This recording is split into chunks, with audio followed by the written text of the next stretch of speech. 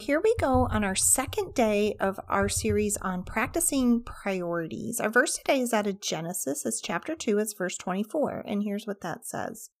This explains why a man leaves his father and mother and is joined to his wife, and the two are united into one. The second most important relationship in our lives is our relationship with our spouse. This is our number one relationship here on earth.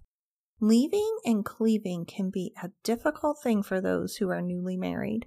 Leaving means to leave your mom and dad and start a whole new life with your spouse. Sometimes it's hard to leave if you are particularly close to your mom or your dad. Other times it's hard to leave because one or the other parent won't let you go.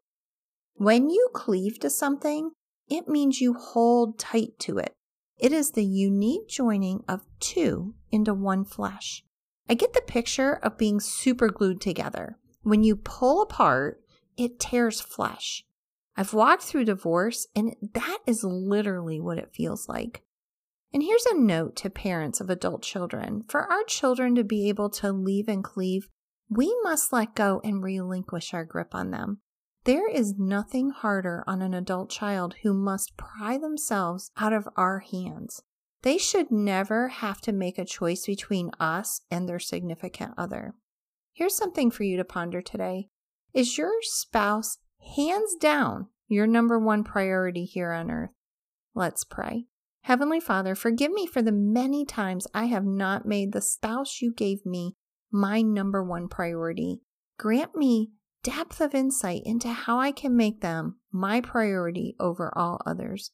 In Jesus' name, amen.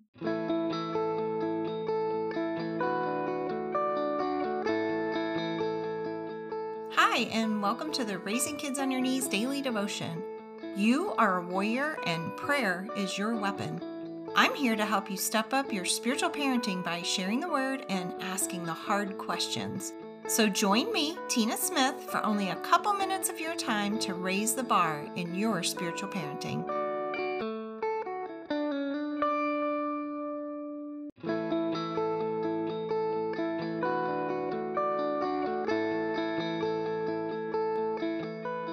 Thank you for joining me for the Raising Kids on Your Knees daily devotion. You can find this devotion as well as other parenting tools at raisingkidsonyourknees.org.